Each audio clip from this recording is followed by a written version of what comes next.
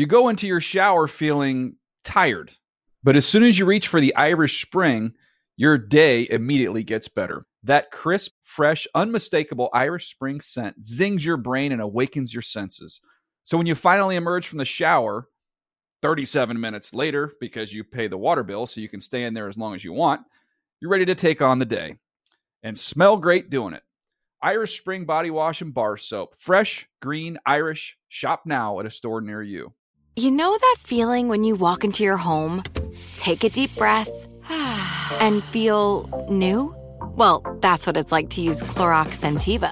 Because Clorox Scentiva smells like coconut, cleans like Clorox, and feels like energy. It'll elevate any cleaning routine to not just clean, but also make every room smell like a tropical coconut getaway. Discover how Clorox Scentiva's powerful clean and refreshing scents can transform your space. Get yours in coconut or other fabulous scents at a nearby retail store. You can work from the road while turning your vehicle into a powerful high-speed data Wi-Fi hotspot with AT&T in-car Wi-Fi. On a network that covers more roads than any other carrier. Connect up to 10 devices and stream conference calls. Finish up that presentation or answer last-minute emails. Go to att.com/in-car Wi-Fi to see if you're eligible for a free trial today. Based on independent third-party data, always pay careful attention to the road and don't drive distracted. Wi-Fi hotspot intended for passenger use only when vehicle is in operation. Compatible device and vehicle required. The Around the NFL podcast. The reason your wife is pissed and why you're sleeping on the couch. We'll take that. That hits close to home, but it's I don't know who wrote who authored that. If that's how you want to spin it to help you get through some tough domestic times, put that on our shoulders. From the Chris Wessling podcast studio, it's Around the NFL. Dan Hands is here. Mark Sessler, Greg Rosenthal. Yeah. Greg doesn't sleep on the couch, from what we know. I sleep in the bed. Yep, that's true. I mean, it's. Is this going to turn into another Russell Wilson I don't know situation? where Mark was going with that. No, I often do sleep on the couch because I don't go to bed at like 10:08 p.m. So then if I enter that room, open the door, then I've often been blamed that I'm waking up the other individual. To the repertoire, it's pretty rare I'm out late. But if she's already asleep and stuff and I'm coming home late, I'll sleep on the couch in that scenario. But that's pretty rare. That's a nice thing to do. Spin that positively. Sometimes. Let's not still want to wake her up. Obtuse here. Fine. But when people say I'm sleeping on the couch, it's because there's some marital strife. Right. Sure. Right. I'm not saying all yes. These shiny boys, like, I know I want to wake her up. It's like, no. We're talking about people that are sleeping on the couch because the wife doesn't want you to Greg's bed. out late and he's like, can't wake her up, better sleep on the couch tonight. That's weird. I would say that Greg and I have packaged it a certain way. There could be other things at play. Absolutely. I mean, you have an addiction. You have an addiction to the Around the NFL podcast. It's breaking up your marriage. Priorities. I think you've made the right choice, the listeners. I wouldn't call it an addiction. I think it's something that you've long deserved. All right, here we go. Let's get into it. It's our third show in as many days because that's how we grind. Because the new league year is closing in. The legal tampering period ahead of the dawn of the new league year is, 84 hours away? I don't know, something like that. Monday at noon Eastern, that begins, and that's when teams or agents and teams can start to talk about doing business. And then Wednesday is when contracts can be finalized. The trades that we've seen this week, like Russell Wilson to the Broncos, Carson Wentz to the, as Mark says, Commanders, that becomes official on Wednesday. And we are going to have some fun today because we will get into some moves we'd like to see once that legal tampering period opens up on Monday, or even before that as the reports continue to roll in. Hopefully, maybe there's one more big bombshell that drops this week before we get to the big week next week. Do it. Why not? Go for it. Also, we have a guest coming in, or not coming in, but via, not satellite, but like the equivalent of someone being via satellite in 1996, Skype. I mean, there probably are satellites involved to some degree. I don't know to what degree. Really? Okay. Well, or possibly totally not. Sean Michael Dugar, who covers the Seahawks for The Athletic and does it damn well. He just wrote a banger about everything that led to the divorce of the Seahawks and Russell Wilson. So good timing to have him on the program and see where Seattle is and learn a little more about the Russell Wilson dynamic with Pete Carroll, which certainly soured, it sounds like, Greggy, as the years went along. I love the stories like the one that he wrote, which was kind of like a dump of all the information that he had in his back pocket over the last few years of what was going on. And you know that the Pete Carroll, Russell Wilson, like power dynamic is up my alley. He nailed it. Well, we are fans of The Athletic. They do really great work and have a lot of great reporters over there. And I think one of the things they're famous for is when the big story drops, the next 24 to 72 hours, you're going to get the postmortem. Here's what was going on before that huge news. And yeah, I'll talk to him about it. But it's like, hey, we don't want to burn that source while Russell Wilson's on the team. Oh, he's leaving? All right, let's just put it out. Notebook dump. Yes, and we'll get caught up on some news. Things slowed down in the last 24 hours, which is okay because we had so much to digest over Tuesday and Wednesday, but we will get you caught up there. But let's start there. Let's start with things we'd like to see happen, boys. I mean, this is the offseason. Yeah, there really is no offseason in the NFL anymore, but things will quiet down a little bit and the focus will shift back to the draft in about a week to 10 days. But from basically this week through next Thursday or so, it's going to be a lot of fun and a lot of interesting. We're going to learn a lot about all of these teams. So let's share some moves we'd like to see. Greg, why don't you get us going? I'm just going to go with like a regular old free agent signing to start as I, more obviously embrace my Chargers fandom. Let's just put Gronk on that team. I think Gronk's got a lot to offer. Mark's showing me his highlighted. Mark's so mad. No, I think I actually was one of my top 4 was Rob Gronkowski to the Chargers. They need a tight end. This is well done, Greg. I just make so much. He's still a top 5 or 6 tight end. It's one of the most surprising things to me in the current NFL that he was playing as well. I just want to know that how Mark was going to get the other names, just kind of like little notes under his Rob Gronkowski to the Chargers. He wrote 3 names, Trey McKitty, Gabe Nevers, and Hunter Kampmoyer. I thought those last 2 names were made up, but is that their current under contract cadre of tight ends? So I think the McKitty I knew. That sounds like a made-up name, but Trey McKitty, I kind of like. He's going to have a market. Now, it might not happen in the next week or so. That's the weird thing with Gronk. He might kind of just be like, I don't really want to sign until July because I don't want to play in training camp. I don't want to deal with the offseason. So he could be someone that's sitting out there, but I think he could help a lot of teams. Buffalo is another team that supposedly is interested in Gronk. Bengals, maybe? Gronk has earned his position, which is you're not going to see Rob Gronkowski sign with the Falcons. You're not going to see him sign with the Texans. He will sign if he does want to continue playing. It certainly seems like he does. It will be with a contender. Sure, maybe the Rams will make room for him. You know how these things work. But the Chargers, to me, yes, and we are Herbert files in this studio. So the idea of giving him another red zone target, I like that one.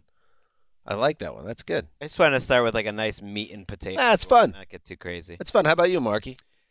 I have a Jets one for you later, but okay. I want to talk about the other New York team because I kind of hate when people say this, like the league is better when team X is good. But I do feel that way about the Giants because that was like, Dan and I grew up in Giants territory, and they've kind of just been this fizzled out mess for so long.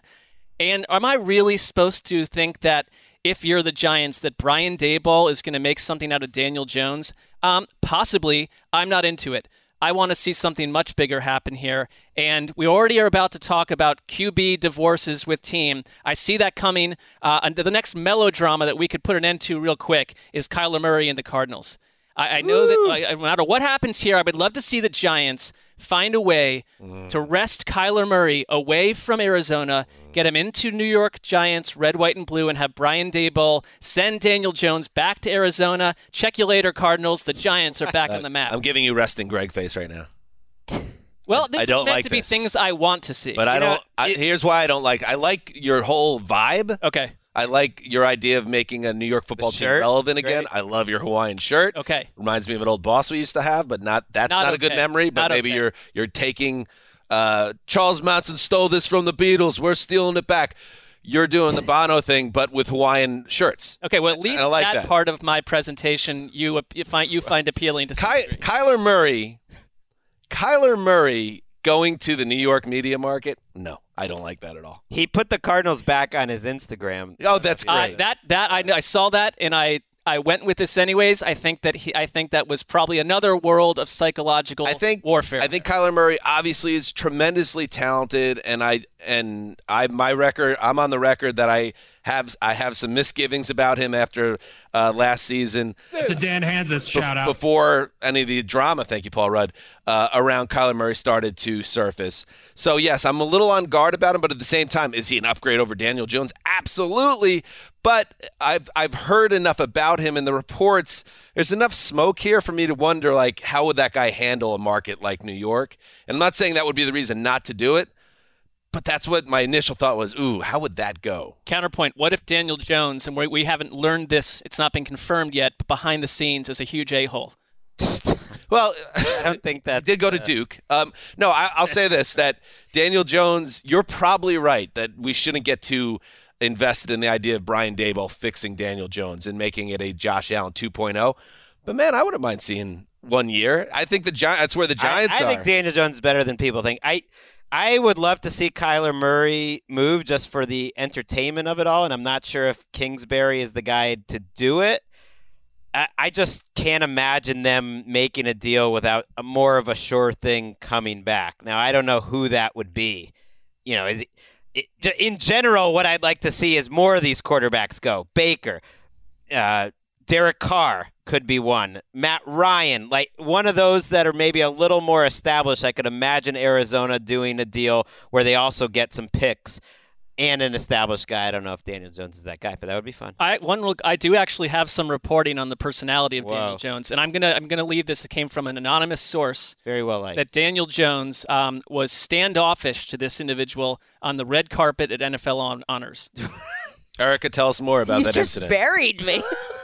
I did not. Daniel Jones, right? Justin can back me up. Was not even standoffish was the word. It's a tough spot though. He might have already done some other interviews. No, you said Mac Jones wasn't nice to you either. Mac Jones was great. No, the Patriots guy was just like 3 questions max. 3 questions. Don't ask him anything. Right. At all. Right. That's fair. So you're saying that Daniel Jones wasn't necessarily rude? It's just. Oh no, he was rude for sure. See, start connecting the dots. Like Dan said, with that Duke guy. He was probably in the crowd the other night crying. That was one of my favorite 20 minutes in sports television. I happened to be home. Just this awkward building, all miserable and crying, waiting for Krzyzewski to come back out because they were supposed to be a celebration. And then he comes back out and scolds them. I've never seen, like, if you don't like Duke, that was the greatest, 30 minutes of television ever. That reminds me of a few years back when the Raiders abandoned the Bay Area. Yes, very similar. And we sent Mark Sessler up there to cover the big game, and the Raiders got robbed by the officials, and what should have been a win and a happy moment turned into this mystifying loss that shouldn't have happened. And then Sessler's boots on the ground. Take us through it, Mark. All right. Well, no, you know what? Here's the one thing that happened after that game. There was hints and suggestions that it was going to turn into like a looting affair where stuff was being thrown. And then that's why you flew up there. Well, I mean, had they won, it wouldn't have been that way. But then they got calm enough and then it quieted down, turning it into not such a news story. So I don't know why I'm recapping it now here. I know we're well off track here, but I just want to circle back to the whole resting Greg face thing. Because at the first night of the Combine, there was a whole conversation about it. Colleen was like, oh, yeah, first 10 times I was on the podcast, I was resting Greg face going on. And my thing is, I guess you guys all knew about this, but it took Gonzo to actually introduce the concept of resting Greg face. Gonzalez, born March 12, 1977, is an American sports writer who's married to NFL media broadcaster Colleen Wolfe. John, who's a Pisces, resides in Los Angeles with his wife and 2 dogs. And I just want to know, what other, possible shit-talking could be going on, if Gonzo had just introduced it. I wish someone had told me about it before this. I thought I think Greg. You're badly misremembering maybe this. Just I don't know if you've been, some of your social activities, but I branded it. I coined resting Greg face on this podcast, I believe, during the beginning of the pandemic when we were doing this. It was really much more severe when you're in your own home staring at our faces, and the lower right quadrant, it's Greg's face. He just looks displeased and annoyed all the time. most of the time. Ricky, give me my one shot of like doing a podcast with Greg when it's a computer. This is an audio show. Mark, make a point about Kyler Murray and the Giants. I think Kyler Murray would be a great fit for the Giants. That's my own personal idea. Horrified. Yeah, it's just Hey, by the way, Kyler Murray, I noted this. I have my article up on NFL.com. Best case, worst case, most likely scenario for NFL QBs. Murray's the only one that I couldn't even make an educated guess about. Best case is he gets a huge contract extension and it vaporizes all these ugly headlines of the last month or so. Worst case is that the contract talks never get off the ground. There's ugly social media stuff. The agent drops another manifesto and he holds out. That's worst case. What is the most likely scenario? Do we have enough knowledge of the situation to even throw it out there? Because I didn't, because we don't know really where this story stands right now. I'm going to I think that the most likely scenario is that it becomes an off-season talking point and he stays away from the Cardinals and that they don't trade him because they don't want to give him the new contract. And it just becomes something that we're talking about through August. See the new Russell Wilson. Yeah. He gets moved next year. Or, Rodgers last year, that sort of thing. Because I can't imagine them making a swap. I'm going to throw just one out here because it's similar. So we always have to have a cantankerous star quarterback. I just think that's the most likely because that's how it is. I can't quite imagine a trade, but I thought that statement that they made it very clear he's not going to show up to work unless he gets a contract. And the reports that are out there, I can't imagine giving them a market value contract. But I'm going to throw out a different QB swap that I think is a little more likely. How about Derek Carr and Baker Mayfield? That would be fun. It actually makes a little bit of sense here because Josh McDaniels was one of the Patriots guys who loved Baker Mayfield in the build-up. They supposedly wanted to move up to take him number 1 overall. I think Cleveland would be interested in that. I know that they, in theory, like Derek Carr. Are they going to pay him $45 million, Josh McDaniels? Maybe. But I just like that, a swap that would be fun, mix up two franchises. We're about to, that'll be kind of in the middle of the AFC. The McDaniels point is that helps me convince that the Raiders might have some interest. I don't think Mark Davis seems like a Derek Carr guy. We keep saying that, but Derek Carr has been on the team now for 8 years. And he's good. And he's coming off his best season. People like athletic. First it was John Gruden, and now that John Gruden got swept out, now we're going to shift it over to it. Now the owner doesn't like him either. There's no rush to extend him. I understand that. I get that, and maybe that happens this year, maybe it doesn't. Do I see Derek Carr as an upgrade over Baker? I don't know. As a Browns fan, I'd have a tough time getting excited about. Is he going to get you over the hump? No, I don't think he's going to do the same thing that he's done. His contract situation's interesting too, because I just think he could make it uncomfortable for them and not show up to work this offseason too. So let's see. Derek Carr would do that. I think it's possible. It doesn't seem like a Carr move. He's set to make about $22 million. Is that? Wait a minute. Flashpoint Derek Carr? Ooh, that could be one. Ooh. Think about it. Something to think about. I mean, he is due $19.7 million this year. About $3 million less. That's a pretty good deal. Than Carson Wentz, and about $30 million less than Aaron Rodgers. It's what you do with the next, though. It's the next contract. But Dan, to your point, with flashpoints, if that were to happen, you just put it on the calendar that he becomes the center of NFL gossip and news about a fortnight from now. That's how that series works, as we mentioned yesterday. Yes, and just the song really saves it. The timing, it's March 10th. I think you're starting to see, though, coming around what it's about. I was always as for it. It was industry just like tastemakers in the news sector. All right. Oh, just to give you a little perspective, if Derek Carr is scheduled to make about $19 million, that's basically what Sam Darnold's getting in the final year of his rookie deal. That's what the Panthers are locked in on Sam Darnold. So Derek Carr, Sam Darnold. I know he's a Pro Bowl alternate. I think he played in the game, but he is a top 13 quarterback, I think. And they made his people have made some whispers about that now is the time to address that. This is the year. It's a new regime, so it's like either you're with me or you're not. And if ever there was a time to leave, now would be the time. It's a new regime. All right, I'm going to throw out another quarterback. I just think nobody wants to talk about this, and I think it's because I guess financially it just doesn't make any sense. But I'm not willing to give up the ghost of Matt Ryan getting a fresh start somewhere. We saw what happened with Matthew Stafford getting out of Dodge and winning a Super Bowl with the Rams.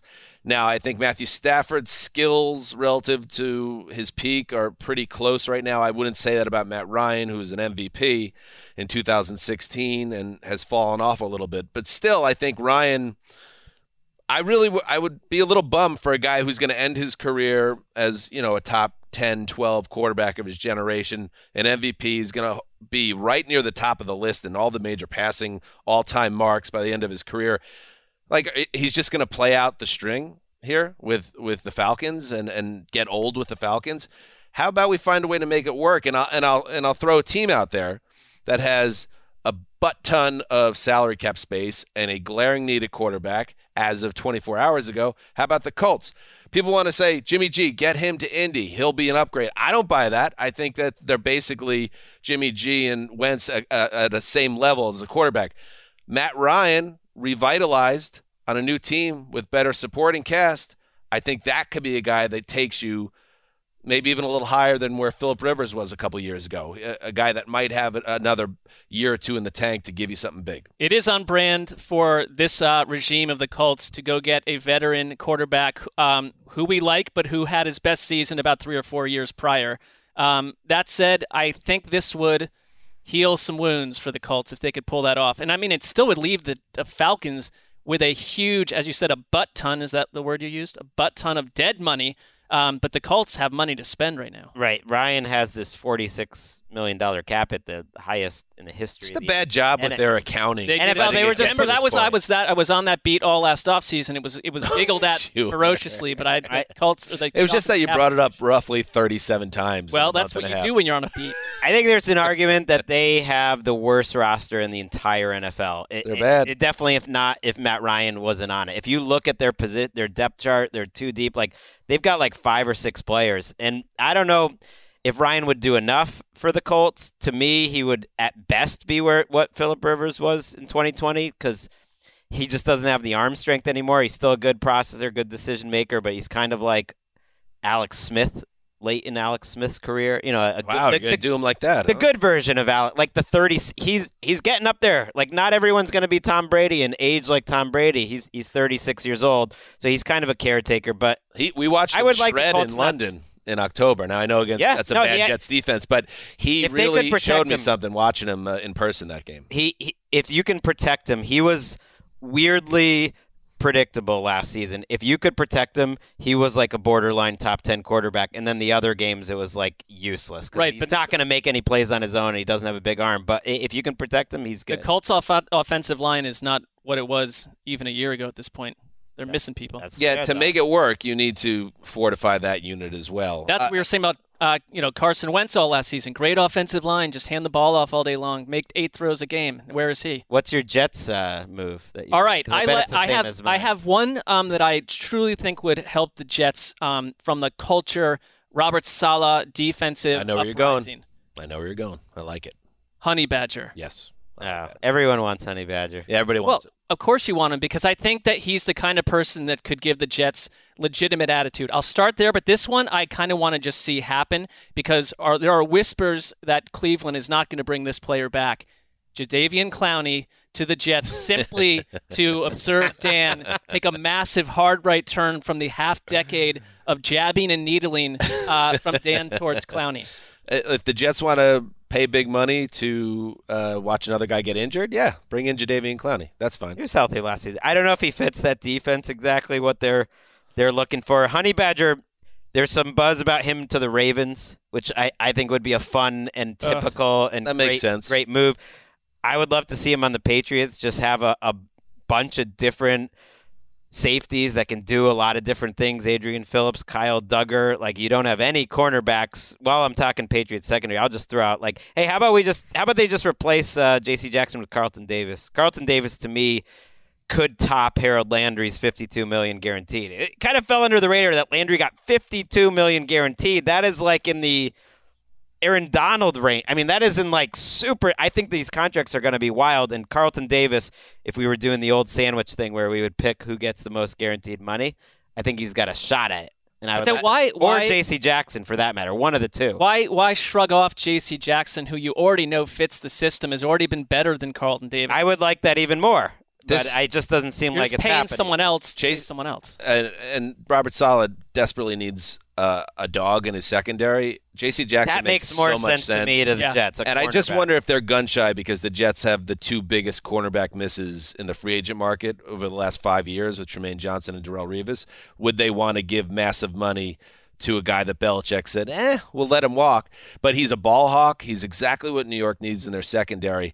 And the Jets obviously have as much cap space as just about any team. They got to, because Joe Douglas, you look at tenures and when guys are going to get fired, and sometimes that's when you find who's going to spend. Chris Ballard, think he's on the hot seat this season. Ton of cap space. Think he's going to spend. Joe Douglas, think he's on the hot seat this season. Think he's going to spend ton of cap space because those guys might not get another offseason if it doesn't go well. You know how to get Jets fans excited? Sign J.C. Jackson to $1 billion contract and then draft Kyle Hamilton, and you completely remake that secondary. And Robert Saleh gets Carl Lawson back with Quinnen Williams, and we start to go to work.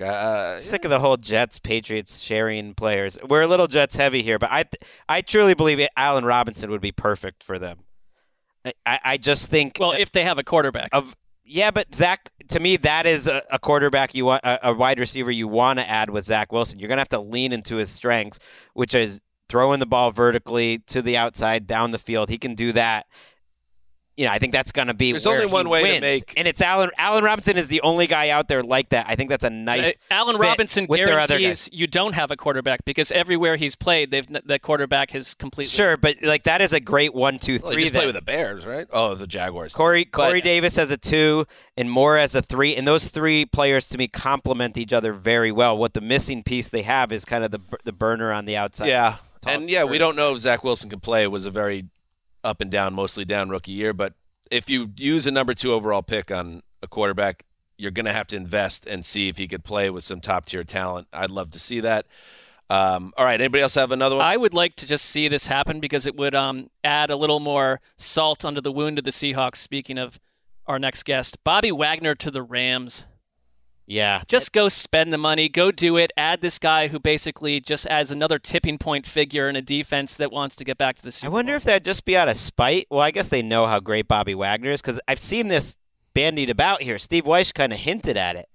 And it feels like a Rams move, doesn't it? It does, but they also never pay for that position. They don't have a lot of space. So that it would be fun, though. One last one is, how about those AFC champion Cincinnati Bengals? You guys said it wasn't sexy enough for TV, but I think it is. Laramie Tunsil to the Bengals. He's on the Texans right now, and he's kind of an under-the-radar trade candidate. I expect him to be traded in the next 2 weeks. I think the Texans... They have some of the issues that maybe Miami did with him, but they already paid the guaranteed money out, Houston that is, and I think if you're taking on Tunsil, I think Cincinnati, take a shot with him. I'd rather do that than signing Brandon Scherf, which I've heard is a possibility in Cincinnati, like a breaking down guard. I know. How about give me the upside of Laramie Tunsil, give up whatever he would cost. I don't know. Hopefully their not guard multiple play first on the round right picks. side was an epic disaster. Scherf, if healthy, is a good player, but his durability has been an issue. Good combo. You got Eric Fisher in the show yesterday. You got Laramie Tunsil in today. I mean, you're acting like Laramie Tunsil is no, you're a football guy. You're like, the trenches is where championships are won. He entered the league as a potential number 1 overall draft pick who fell partly because he used a bong. Like, hey, everyone knows him there. And then he got traded for like 3 first-round picks from Miami to Houston. People know Laramie Tunsil. It wasn't just a bong. That also inclued Bill O'Brien. Right, and it was the It was time, a gas mask bong. It wasn't also just an anecdote, it was an awesome anecdote bong. from his past. Right. It was just an outrageous bong. Right. In hindsight, though, I think it was just like the bong made him look like a guy from like Mad Max or something. It's all legal now, so you shouldn't have knocked him down the board. It's all legal now. Right. You can understand. I'm not saying it. I'm not passing any judgment on people that use that recreationally. I'm just saying maybe on draft night for that video to surface, it might have given teams pause, and I understand that. All right. Good talk there. Good Tunsil gas mask bong talk. Let's take a break and then bring in our guest, Michael Sean Dugar. You go into your shower feeling tired. But as soon as you reach for the Irish Spring, your day immediately gets better. That crisp, fresh, unmistakable Irish Spring scent zings your brain and awakens your senses. So when you finally emerge from the shower 37 minutes later, because you pay the water bill so you can stay in there as long as you want, you're ready to take on the day. And smell great doing it. Irish Spring Body Wash and Bar Soap. Fresh, green, Irish. Shop now at a store near you. What's up? I'm John Wall. And I'm CJ Toledano, and we're starting a new podcast presented by DraftKings called Point Game. We're now joined by 3-time NBA Sixth Man of the Year, elite bucket getter. Let's please welcome Jamal Crawford to Point Game. King of the Court one-on-one tournament. If they had it back in your prime, do you think you could have took it all? I'm going to be honest with you. I don't think I could have took it all, but I think I would have shocked a lot of people. I think Kobe and everybody in their prime, Kobe would win a one-on-one contest. Yeah, because you got to think. He's going to guard. He don't care about guarding. He's going to guard. He's going to guard. Like, you see him in the Olympics, he's going to guard. And then on top of that. I'm not guarding like that, CJ. Ladies and gentlemen, please welcome Sam Cassell to Point Game. I remember you came out from crying, tears. Crying. I mean, he was in a culture shock. And then he's going through withdrawals about winning. Remember what I told you? I said, OG, you think I can get paid and go back and play in college because it ain't it? Check out Point Game with John Wall and CJ Toledano on the iHeartRadio app, DraftKings YouTube, or wherever you get your podcasts. You can work from the road while turning your vehicle into a powerful high-speed data Wi-Fi hotspot with AT&T in-car Wi-Fi. On a network that covers more roads than any other carrier. Connect up to 10 devices and stream conference calls. Finish up that presentation or answer last-minute emails. Go to att.com/in-car Wi-Fi to see if you're eligible for a free trial today. Based on independent third-party data, always pay careful attention to the road and don't drive distracted. Wi-Fi hotspot intended for passenger use only when vehicle is in operation. Compatible device and vehicle required.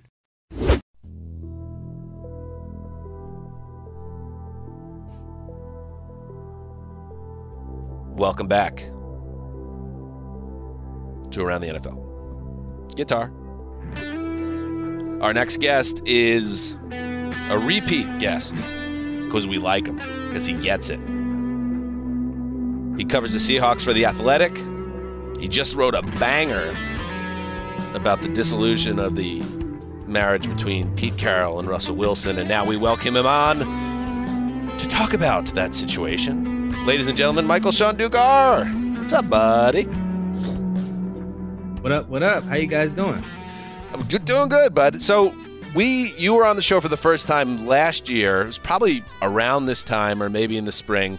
And we talked about Russell Wilson and the Seahawks and what's going to happen and how it felt like a pivotal year 2021 was going to be for this marriage. And it almost felt, I remember at the time I was talking about, they need to have a nice year for this thing to get calmed down. They didn't have a nice year, and things didn't get calmed down, and now Russell Wilson is on the Broncos. So let's start there, Michael Sean. Is this a marriage that could have been saved if they just were able to get things on track in 2021, or was this a divorce that was going to happen anything short of, say, a deep playoff run? Yeah, it needed to be a deep playoff run. I think they needed to probably get to the NFC title game. Obviously, getting to the Super Bowl would have been great.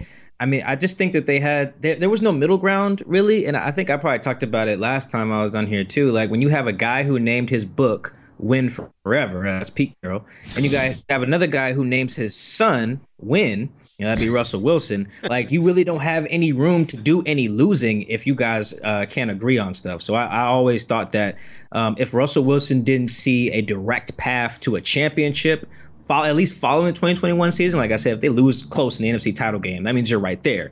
Right. But anything short of that, you could just tell, like, they have the same goal, which is to win, but they just can't agree. They being Russ, Pete, maybe even John Schneider, they just could not agree on not only just how to get there, but what happens when you encounter obstacles. And I think that last part is really important. Every team encounters them, but if you're not on the same path on how to problem solve, you'll really have problems. I feel like your average Seahawks fan can read your incredible write-up on what happened here and contemplate, yes, the split was coming. This was sort of inevitable. But you also, on your podcast, Seahawks Man to Man, talked about the word hubris on the part of the Seahawks organization, people inside of it. Can you just kind of unpack, like, what their thinking was? Because it sounds like they maybe seem a little too overconfident that they can overcome the rare move of trading away a franchise quarterback. Yeah, and that's a word hubris is that was used to me, I think, twice in conversations with people after the trade, just kind of talking about why Seattle would do it. Now, obviously, Pete Carroll and John Snyder aren't going to get up there and say, yeah, no, we just think we can draft another Russell Wilson. But remember, this is the team that was reportedly going to draft Patrick Mahomes in 2017, the team that reportedly called the Browns, or at least talked to the Browns, I don't know who called who, ahead of the 2018 draft to potentially trade for the number 1 overall pick that year, believed to then have been used on Josh Allen if the Seahawks had it, which would have been a good move, clearly. But like those moves just signal that this team, maybe it's just John, maybe it's Pete, maybe it's John and a couple personnel guys, believe that, hey, man, you give us enough draft picks, we can rebuild this thing. Once we built it once, we can build it again. And I don't even necessarily fault them for thinking that, because in a league where the average like lifespan, quote unquote, of a player is about 3 years and some change, you can't just count on having guys forever. You know, it just takes one knee injury or something. You know, this is a team that lost a draft pick because he broke his face on an ATV. That'd be Malik McDowell before he even got to training camp. And so you kind of have to view these guys as indisposable. I think Darius Slay of the Eagles tweeted, I think last night or a couple of days ago, that teams just think All-Pro and Pro Bowl players grow on trees. And he's not wrong. They do think that, you know, because they're the ones who draft and acquire those All-Pro and Pro Bowl players, so they think they can do it again. That's not to say that Seattle immediately thinks it can find a quarterback better than Russell Wilson, but clearly by agreeing to trade him, they must think we can at least get by without Russell Wilson. Right, and I think they've thought they can draft that well because they started off historically great, but it really hasn't been that way on defense for a while. I loved the idea that you're kind of putting out there that's like, I don't believe that Pete Carroll is going to rebuild. I think they're going to spend what they can in cap space. I think they're going to be aggressive. They're going to use these draft picks, and they're going to try to contend this year to prove everyone wrong. It's going to be tough, but I'm just still like interested in going back a few years, because the way that you painted how close they were, how Pete Carroll and Russell Wilson were very much on the same page, and they had almost certain sort of rules for Russell Wilson not to criticize him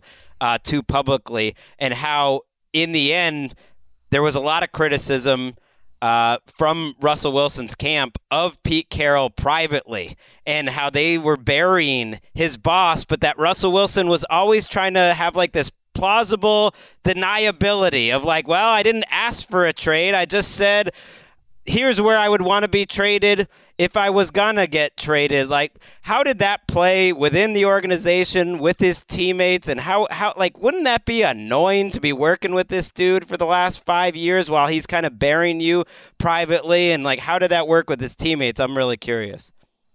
Well, as long as they're winning, it's not too bad, right? And I think I do have to give some credit to my coworkers, Jason Jenks and Mike Sando. We kind of triple bylined that story, and that section you're highlighting there, kind of the background with Russ and Pete. That was a lot of them more than it was me. We all worked on the story together, but that particular section, they did a lot of heavy lifting. So I got to give them a major shout out. But yeah, Russ is a polarizing figure in Seattle for some of the reasons you mentioned.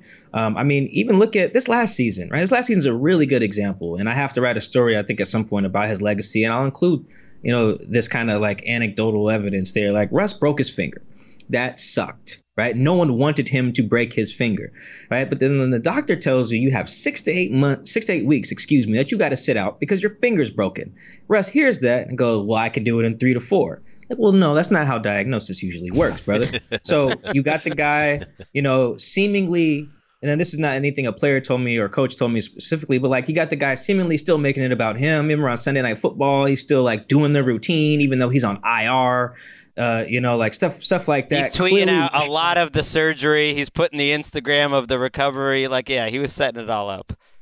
Right. You know, it almost became like a Russell Wilson production, which is not, again, that's normal. But when you're winning, it's easier to just be like, all right, it's kind of just, you know, par for the course. But then when you rush back, you know, against the Green Bay Packers, you know, at 2 weeks after the team put up a 30 ball, obviously against the Jaguars, but, you know, and Geno Smith's first win, and then you get shut out, you know, by Green Bay, you know, that stuff doesn't sit well. You know, I think like 2 weeks later in Washington, he threw an interception, you know, on the 2-point conversion, the last play of the game in Monday Night Football. They lost that game. And not to say everything was Russ's fault necessarily, or that teammates just hated the guy, hated his guts. But, you know, it's just easy to excuse stuff that, yeah, you could dismiss as like annoying or cheesy or whatever when it's not followed by greatness. Right? Well, like his work ethic will never be questioned. His talent will never be questioned. But it's like, hey, man, if you kick it a certain way, we need you to be out here and be great. And I think that made him like a polarizing figure behind the scenes. What's interesting, too, is that one thing that didn't quite check out to me, and maybe you could offer some insight on this. There, at one point in the piece in The Athletic, it's written that there was some thought that Wilson was checked out during this season. But, like, a guy that's checked out doesn't rush back from a broken finger. Like, that made me think, well, he seemed to still be a great competitor. But if you're a guy who's checked out, aren't you going to take that maximum time and get to the offseason? Any thoughts about that? Yeah, no, that's fair. That's a good point. I will say, and that was something I heard directly. I guess I'm spilling which sections were whose on this byline. But like that's something I was able to contribute to the piece, that line in particular. And it's something I kind of heard later in the year. So like after the rush back from the finger injury, maybe around like maybe after they beat like the Texans, or maybe not directly after, but around early December-ish, where it's just guys like, man, 3 just may not be in it, because players refer to guys as their jersey numbers, like even though they know their full names and stuff. Like it's like 3 might not be in this all the way, and it makes sense, right? Because this is the guy whose agent gave Adam Schefter, here, man, if we don't want to trade, but if you're thinking about it, here's 4 teams. Like, how do you already have 4 teams on deck, right? That means you got one leg out the door, And then I think around that same time, I heard that guys thought he was checked out. Boom, Jordan Schultz has the list of 3 new teams: Saints, Broncos, and Giants. Russ gets asked about it, says, I never said that to Jordan. Okay, but that doesn't mean the information isn't true, right? Which is important. He's not as good at this as he thinks he is. Doesn't it feel like that with the way Wilson tries to play the media? He's not as good at it as some other players in a prominent position. I mean, I think his camp's really good. They are actually probably some of the best at playing this game. But it's just stuff like that because you asked a good question there. Like, right, a guy who's checked out is not going to rush back. But I just think it was more so towards the end, like, man, does this guy really want to be here still? Like, you can just kind of sense whether it was leaks or performance or whatever. And then what do you know? He wants to dip. He signed off on that no trade clause to bounce to Denver. So I think the checked out part like adds up for me, especially if you think about it like and everything after he comes back from the finger injury. So crystal ball this, because now that's great that Seattle and the people inside won this power struggle and end of an era, everything's changed, but you still have to go find the next quarterback, and you can't just try to sell Andy Dalton to the northwest part of the country here. Like, what is the move? I mean, is there maybe something explosive coming, like a Deshaun Watson or a trade for Kirk Cousins, someone that we can identify as an actual starter? Yeah, I would have to think so. If for no other reason, survival.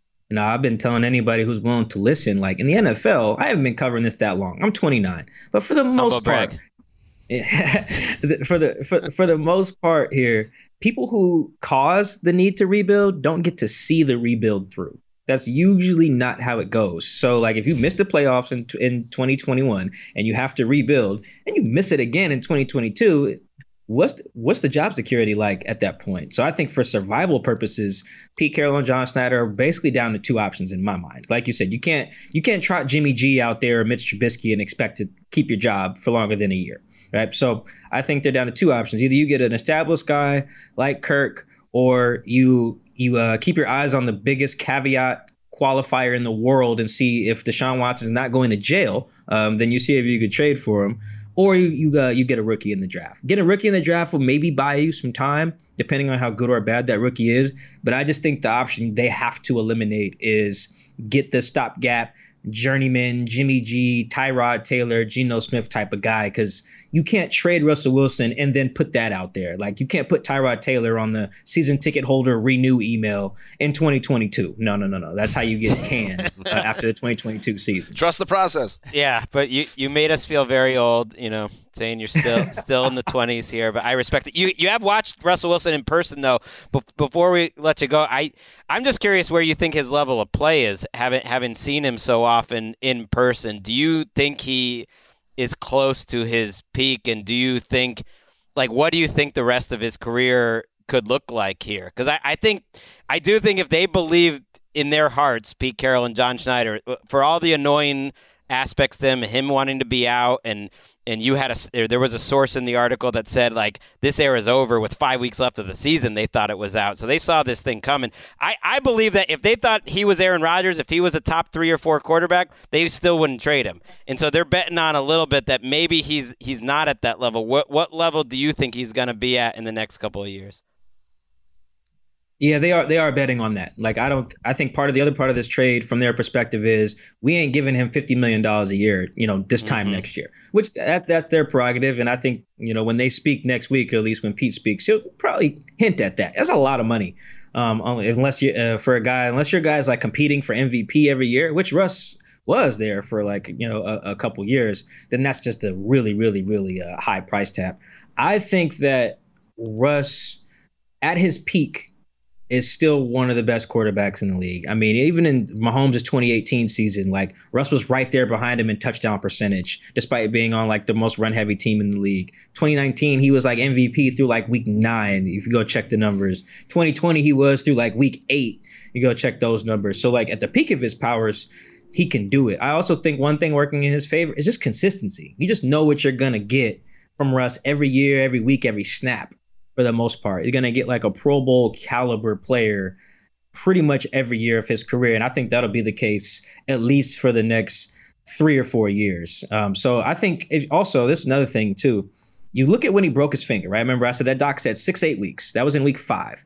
Let's imagine he took the full 8. You start from when that would have been to the end of the year, and he was himself again. He was like a top 5 guy through 5 weeks, and a top 5 guy in like last 4 or 5 weeks with a presumably healthy finger. So as long as Russ stays away from Aaron Donald next year, the guy who broke his finger, stay away from him, then he should be back to the top 5, top 7 guy in 2020. They could have made a playoff run because we know Geno wasn't losing another start if you just gave Geno another. We do not know that at all. I do. I know it. I know. Michael Sean, before we let you go, a lot of pop on this podcast. I threw my support behind the Australian alternative rock group from Sydney, Gang of Youths. A lot of pop behind the scenes on Twitter. People are like, yeah, good choice. You are a music man. Mm-hmm. What are you listening to right now? What should our audience be plugged into in your realm? I know you're a big hip-hop guy. I am. I've actually been listening to more like artists who like infuse like jazz into their hip hop, like a lot of Kendrick Lamar, like specifically his second album, where he worked with a dude named Thundercat, who's like a really George Duke inspired like hip hop kind of jazzy guy. So I definitely recommend him. No, he didn't like pay me to say that or anything. But just like when I write, this is like, I don't know how many people as writers that listen to the show, but when I write, I listen to a lot of like late 90s, early 2000s neo soul, Jill Scott, Lauryn Hill, D'Angelo, Music Soul Child. So like I can get down with music that precedes me a little bit, that's all stuff that came out when I was like 6 or 7 years old, but that's kind of my vibe right Again, now. Making us feel old because that was like in our college wheelhouse right there. Oh, D'Angelo, The Slow Pose. What was that song? Untitled. That's Untitled. Yeah. Oh, yeah. All right. You've done it again, Michael Sean. And I apologize. I think I DM'd you and I called you SMD, which would be Sean Michael Dugar, but it's Michael Sean Dugar. Yeah, that's a bad job. But it's because you do in your Twitter you have Dugar, comma Michael Sean, and then it just scrambles in my head that should be reversed as well. Is that on purpose? No. I'm just stupid. I forget. I wrote my Twitter bio in like college. That's why, if you notice, it's still like in that third person thing. I have my Twitter bio. I wrote that like a long time ago, and people love it, so I haven't changed. I think you're fine. That sounds like a Dan issue more than an issue does. For you. It sounds like it's my problem. All right, Michael Sean Dugar. Make sure you check him out at The Athletic, also on the Seahawks Man to Man podcast. Thank you, my man. We'll catch up with you later. Appreciate you guys for having me. Thank you. Peace. There he goes. Michael Sean Dugar. That's what I'm talking about, Greggy. I think you're even in your. It's on my nerves a little bit. I got to say, you're top 101 when you added Bobby Wagner. Totally cool with where you have Wagner, by the way. Where is he? 17. 17. Totally fair. He's not Bobby Wagner anymore, but he still is a capable player who could help the right team. But you make sure to like say, oh, he's in decline, like Russell Wilson. I'm not just at all certain Wilson, you also called him 34, and he's 33. These little things, these microaggressions. He's turning it during the season. Okay. Well, that's a problem. Yeah, it's inaccurate. These little microaggressions towards Wilson, I understand why you're not as big. Maybe I find him annoying like the Seahawks coworker. I think that's what it is. Might be. But I thought that was very interesting what he said there, that if you do put that what the doctors were telling this man to do, which is you need to have the surgery, you need to rehab it, you need to give it the time, and he didn't, and his play suffered as a result. So it was a little bit of, you could say, oh, he's trying to be a good teammate, or you could look at it the other way and say he was trying to be a hero. You kind of can't have it both ways, that like throw it out because he was hurt, but it's his own like hubris that put him back in the line, at least from a team perspective. But from an evaluation perspective, that's fair. Maybe I'm overrating the end to 2020, which really stuck in my head that last 6. But you got to factor in the first 8 weeks of that season too, when he was an MVP. The X factor for me, Broncos forward, because all these players talk nonstop, and we mentioned it, when the news broke, and this article just emphasized it so much more that Russell Wilson, for all his peculiarities, seemed to just not have a lot of player fans inside the locker room. And it's not just John Schneider and Pete Carroll and the power brokers. It's like that's an issue, I think, for some of these quarterbacks that are moving from team A to team B. It's not just their play. He'll make it happen, though, I think, in Denver for a couple. It's like he'll help those guys get better numbers, too. It'll be super fresh early on, but, can it be sustainable? And one last thing that Michael Sean pointed out, which I agree with, when you kind of brought up, is he in decline as somebody that's been boots on the ground there?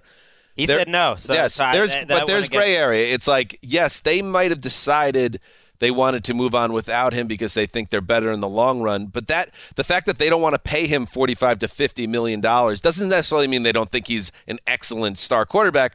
That's just not the model that they think is the most effective way to build a champion, which you can absolutely make the case in the modern NFL that it's very hard to build a champion when you give that much to one player. It's a thorny situation, and in a lot of ways, I think the way it ended with Wilson not playing up to his highest level and the Seahawks going into decline, a lot of that I think went into just a relationship running its course, performance getting caught up in that, and everyone needing a fresh start. Right. That's sort of what I was getting at like a year ago, where it was like on some level they had to make a choice as owners, because it didn't seem tenable. That if you really wanted to build around Russell Wilson, it probably was time for a regime change. They didn't want to do that, so it was time for a Russell Wilson change. The only concern here is there's no Mike Munchak in Denver, the offensive line coach, and that talent group up front. He might be complaining about his pass pro. I'm getting hit too much. I'm just saying. That was such a great interview, you guys. I'm just laughing. Not only, Dan, did you get his name wrong, but he's younger, and I'm just laughing at him opening up his DMs and you saying, hey, SMD, which is an acronym that people use for that means something. So I'm laughing at him looking at that, making you say. I didn't even think about that. That is hilarious. That's a tough one. That's a tough one. It was unintentional. But I'm glad everyone just Googled Urban Dictionary. So yeah, I just had to let you guys know what that. Oh, that's awesome. What that means. That is amazing. I hope. Well, what was his response? He replied. Okay. He replied. I mean, if he didn't reply, it would have been. He arrived on the show, so that was good. He knew it was. Oh no! A bunch of olds. We were young. Why are you so self-conscious about getting older, Greg? Why do you keep? Why do you keep throwing all of us under the bus? With I'm totally comfortable with where I am too. Life. I like getting older. It's just a good. I know, it's like, but we don't all have your mentality. Wait, do you want to hear? You want to hear the DM? That yeah. Amazing. SMD, thanks for coming on the show today. Such a jarring right turn. You have to follow up and make that right. Well, you said, and that's why I said yikes, and you guys were just like, yeah, I got his name wrong. And I'm like, what? Oh if someone DM'd me that, I'd be like, what? I love it. All right, I'm Dad is live replying on the show. LOL SMD. It's even worse upon closer inspection. Sorry. What a week. All right. Anyway, I love Michael Sean Dugar. That guy gets it, and he covers that team really well. So he is. You know where he is, Ricky. He's in the file. He'll be coming back on return when Pete Carroll and John Schneider are swept out of the building a year from now. could happen. All right. Before we go, let's just get caught up on the news of the day. Mary Kay Cabot, not on the show this week. Tony Grossi got the call, and Sessler was the booker on that. Just parse that however you might. Absolutely do not, if you're listening, anyone at all, do not take any of that as factual. That is an absurd. Well, it is factual. Wait, whoa. It was funny, though, that I built consensus around. If anyone wants to know how this show works, I can. Well, it worked differently, though. I was interested. It worked differently this week. Dan, highly efficient is what I would. Dan nominated you. He said, "Mark, this is a big moment for you." It was almost like, and he was like, "You are going to be in charge of booking the Browns." I pointedly put Mark in charge. You make the choice. Yeah. You were saying, "Don't build consensus. Just make a choice." In machine-like fashion, we had a guest about 90 minutes later. No, you did great, and I thought Tony was great. But let's not bend it as fiction that you didn't make the call. Well, let's say that I knew potentially that Mary Kay had this report that we're about to discuss coming up, and we'll talk to her next. Mark is the equivalent of like the middle manager who never wants to make any decision. I don't want to be any. I don't want to be in charge of anyone. Let's stays out of it. Well, and I love you for this, Mark. One of my favorite Markisms in text is whenever we're like planning things for the show, about once a week there will be a Mark text that just says, "Greg, bend me, shape me." Well, that also, not from your guys' musical era. But you don't want to bend nor shape, so it's a catch-22. Well, it is not sometimes the easiest gaggle of individuals to suggest ideas among. But Wes and I, we often use that as a code term because it was just like, drag us to the show, and then when the lights go on, we perform. It's messed up the balance here because now you're the only one being. Well, that's the thing. I stand out as where, I think Wes and I were tiring. Think about what would happen if we all had that mindset, though. We wouldn't be here right now. But you cannot have four people battling. Every show already is about 80 to 90 texts. So it's like, do you want me to add another 80 or 90 where I'm trying? Do you think the show is successful? I think it is. It's that attention to show building behind the scenes that plays a major role in the success and the audience we've built. I would like to say that it's much more along with that like some people when that little light goes on, that's when you start to operate. Deliver. There chemistry. will be chemistry. Right. That's number one. There will be a time, let's say, anywhere between 1 and 10 years from now, where those texts don't happen as much, and we all show up when the red light turns on, and then the show will nosedive. How about have me host a show from A to Z this offseason? I'll do all the work. And we will see what the product is. Ooh. The product will be spicy. I love that idea. Just one. No, 1 week. That's Give them the whole week. Give me a month. All these other people have a month. 2022. You're mad again. No, I'm not mad. I'm actually. We're in day 10 of that. SMD and month. tell me the news. Oh, we're still doing news? I know. Mary Kay Cabot, who got snubbed by Mark Sessler on the show this week. Reports that the Browns have Derek Carr on their radar. We mentioned that earlier, but that's right. That's where the reporting came from. That Mary Kay says, the Browns who are laying in the weeds here. We talked obviously with Grossi and said it seems like they're at some point we need to believe the Browns when they say that Baker's their guy this year. Derek Carr. Would you rather have Derek Carr or Kirk Cousins? By the way, Mark. Well, that's a tough one. In a vacuum, who would you rather have? I would probably take Derek Carr based on what I thought he did this past season and with an organization in turmoil. I want neither. It's like you would have to – the thing about why those are annoying quarterbacks is they're just good enough where you would probably have to give them a new contract that paid him $35 to $42 million a year. No interest. I don't know if you want to do that. To me, it's an easy answer. I think Derek Carr has been getting better.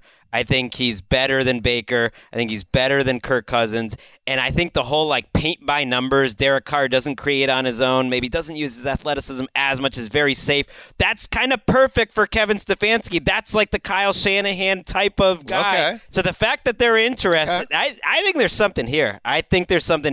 And I would, if I was a Browns fan, I think that is a big enough upgrade that I'm. And what do the Raiders do then if they were? That's what maybe they would be interested in giving Baker a shot here on his fifth year. You mentioned the Josh McDaniels fascination, right? And he's a little more fascinated. I don't know. He's a little.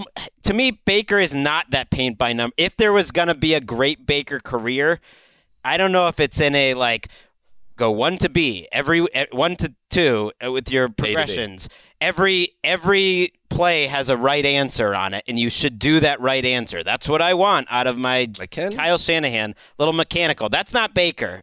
I could see Baker in a Raiders uniform, too. And when I hear Greg say, if I'm a Browns fan, I'm excited about Derek Carr, it's like, I am a Browns fan, and I'll tell you how a Browns fan feels about it. I guess I'm more excited than I am. How does it feel? La'el Collins. Active trade talks around the offensive line, the tackle for the Cowboys. Rap Sheet reports that the Cowboys are looking to deal the tackle. No deal is imminent at this time, according to the Pro Football Network. But the Cowboys, as we talked about earlier this week, are in a lot of cap distress right now.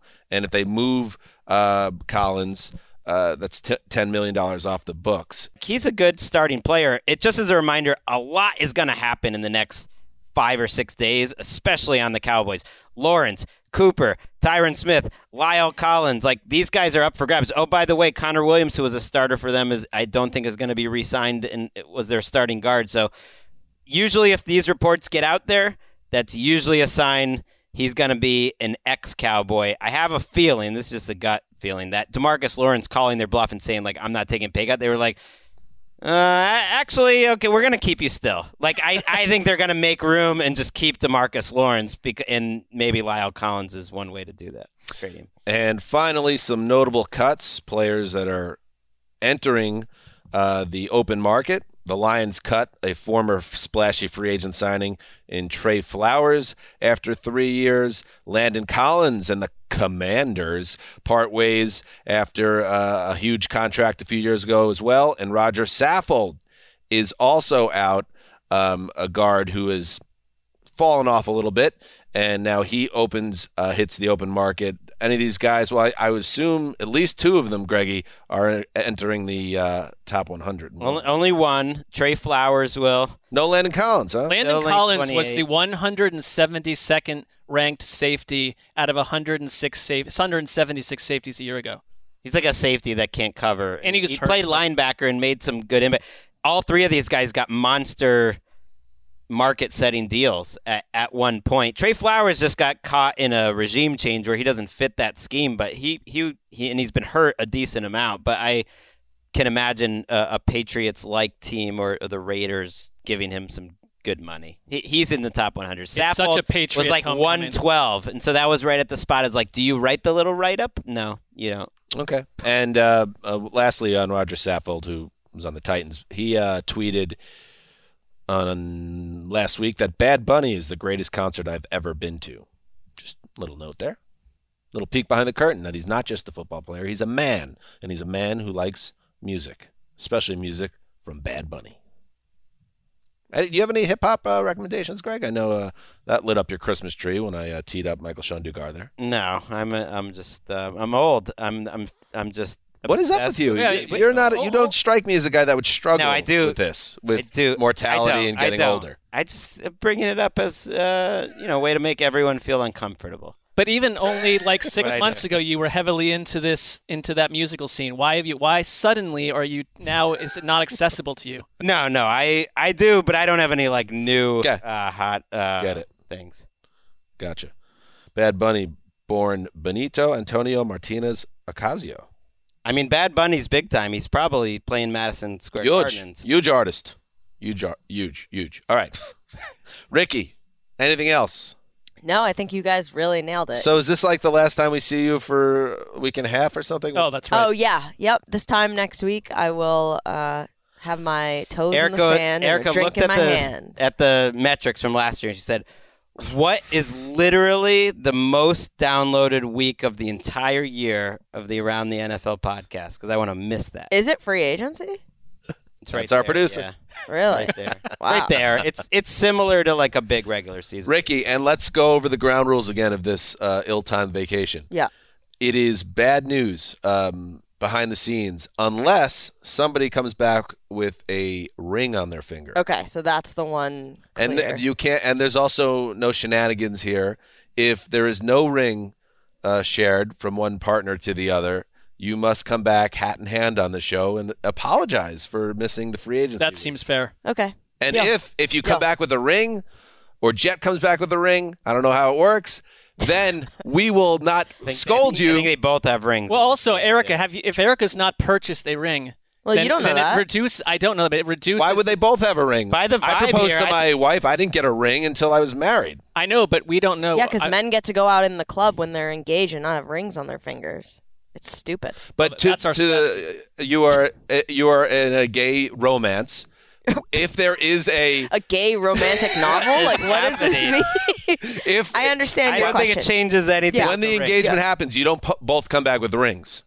You could. Sometimes two partners. Greg, shut up! I'm asking the gay woman. Yeah, Greg, answer. Just saying, you can do whatever you want. That was like That's the most true. Erica, actually, don't speak. Greg, Yeah, tell Greg, me what explain happens how it when works. two gay women How does it work? get engaged.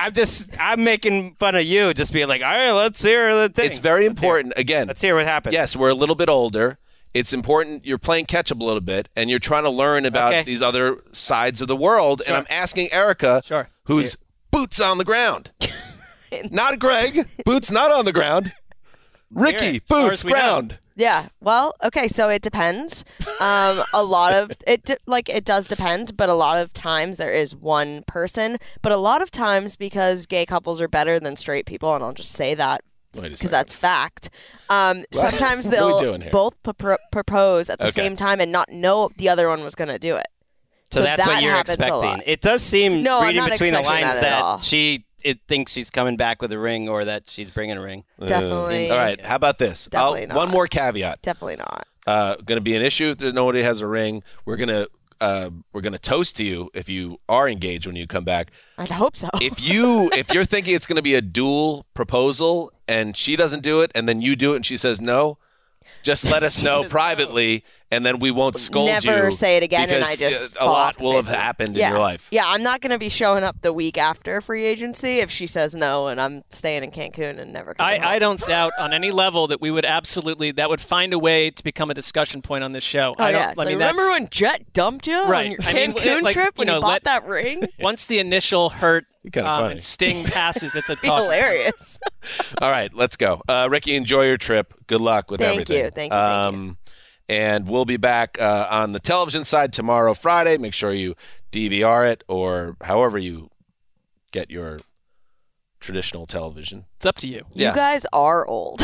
I mean, I don't know. Just, move the little wires on top of your little box. And then we'll be back a full week of shows on Monday. It's like, tell the kid to walk up and just turn that dial. Get those bunny ears. Full show, a full week of shows for free agency and the start of a new league year. So be there for that. Until then, this is Dan Hanzus signing off for the whole gang.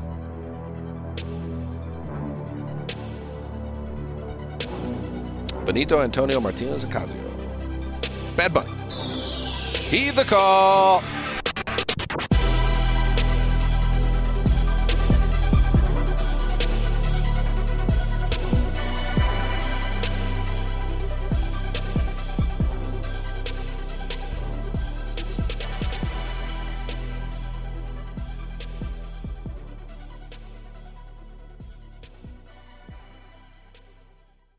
You go into your shower feeling tired, but as soon as you reach for the Irish Spring, your day immediately gets better. That crisp, fresh, unmistakable Irish Spring scent zings your brain and awakens your senses.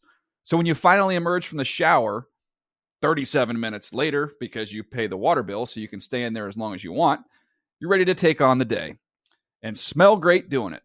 Irish Spring Body Wash and Bar Soap. Fresh, green, Irish. Shop now at a store near you. Getting ready to take on spring? Make your first move with the reliable performance and power of Steel battery tools. From hedge trimmers and mowers to string trimmers and more, right now you can save $50 on select battery tool sets. Real Steel. Offer valid on select AK system sets through June 16, 2024. See participating retailer for details. If a new house is on your wish list in the next 5 years, grow your savings faster and experience your dreams with an Ohio Homebuyer Plus account from Kemba Financial Credit Union. A savings account specifically designed to save for a new home, where you can earn 7% APY, a $500 matching bonus, and a $1,500 mortgage closing cost credit. Learn more at Kemba.org. Offer expires March 31st, 2025. APY equals annual percentage yield. Restrictions apply. NMLS 292230. Equal housing lender. Federally insured by NCUA.